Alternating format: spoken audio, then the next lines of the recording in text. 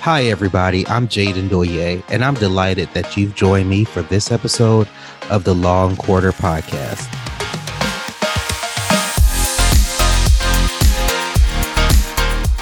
I'm known as the Traveling CPA, and I've dedicated my professional life to helping firm owners reach new heights and catch more flights.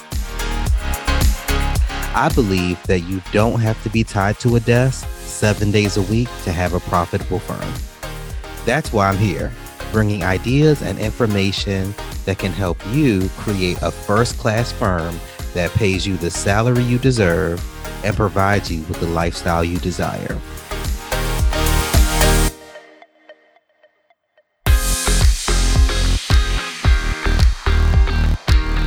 Today, we are going to talk about various tax deductions that you should be aware of in your law firm. Oftentimes, I meet with law firm owners that are actually missing out on a number of different deductions. So I want to talk about those today, and also want to talk about a couple of different strategies that you may have not thought about that can actually help you lower your tax liability. The first strategy I want to discuss today is actually hiring family members.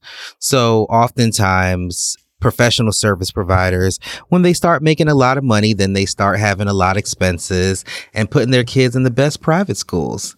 So why not make those kids work for that private school tuition, right?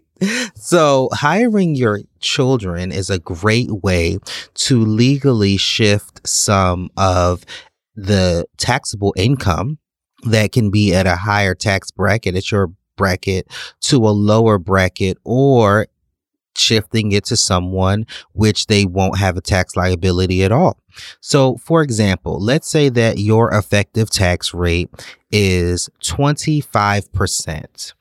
And your firm pays one of your children $10,000 for administrative duties throughout the year.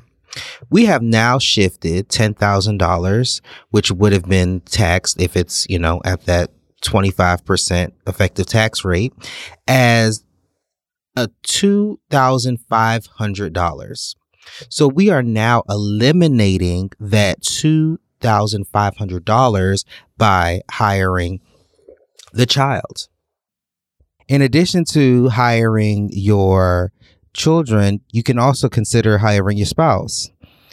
Oftentimes, I've seen clients where their spouse is not working, or maybe they work a low-paying job just for the benefits. And I actually helped one attorney. We developed a strategy to where their spouse would be hired as a business development manager in the firm. So instead of them working their teaching job, getting paid only $30,000, they're now going to get a salary of $100,000 from the firm. And that salary will be earned by bringing in clients into the firm. So it's a win-win situation. You have someone that is dedicated to bringing clients into your firm, and you also have more money that is kept within the household.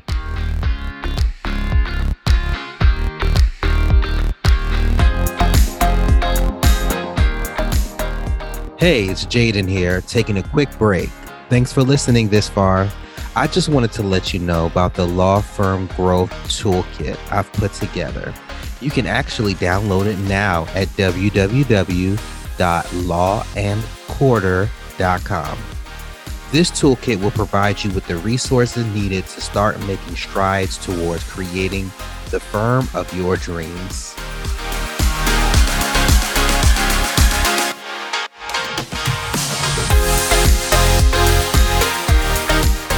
In addition to hiring family members, another strategy that you should consider is deferred income. There are a few different ways to which you can defer income. An attorney fee deferral allows for a contingency fee based off of the agreed upon agreement to be paid in a future year or future period. So as you are deferring these fees, you actually defer the tax liability that comes along with that. Preferred, you have a cash basis firm. And you can get this in two different vehicles. Well, I'll talk about two different vehicles to which you can use today for fee deferrals.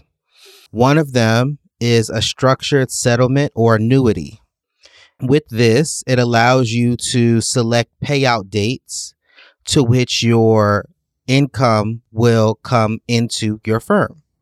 And you can have that fixed over a fixed period of years or months. Another option is investment account options. Now, for this, you definitely want to talk to your financial advisor to discuss what type of tax deferred accounts would be best for you. And you want to make sure that your financial advisor and your CPA are in communication so that your tax plan and your retirement plan are on the same page. By default, financial planners are usually thinking about gaining the most return on investment in the long term.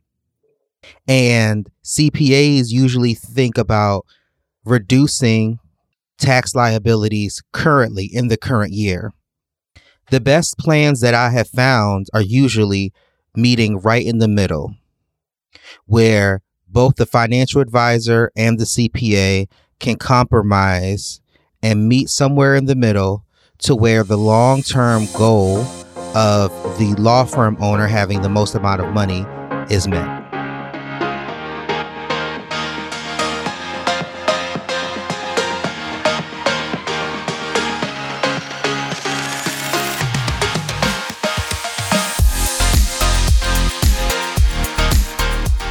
Thanks so much for listening to the Law and Quarter podcast.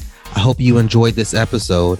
Please visit our website at www.lawandquarter.com for more show notes and additional episodes. If you have time, subscribe to the podcast and please consider rating and reviewing the show. That will help other people find us. Again, thanks for listening. We'll catch you next time on the Law and Quarter podcast.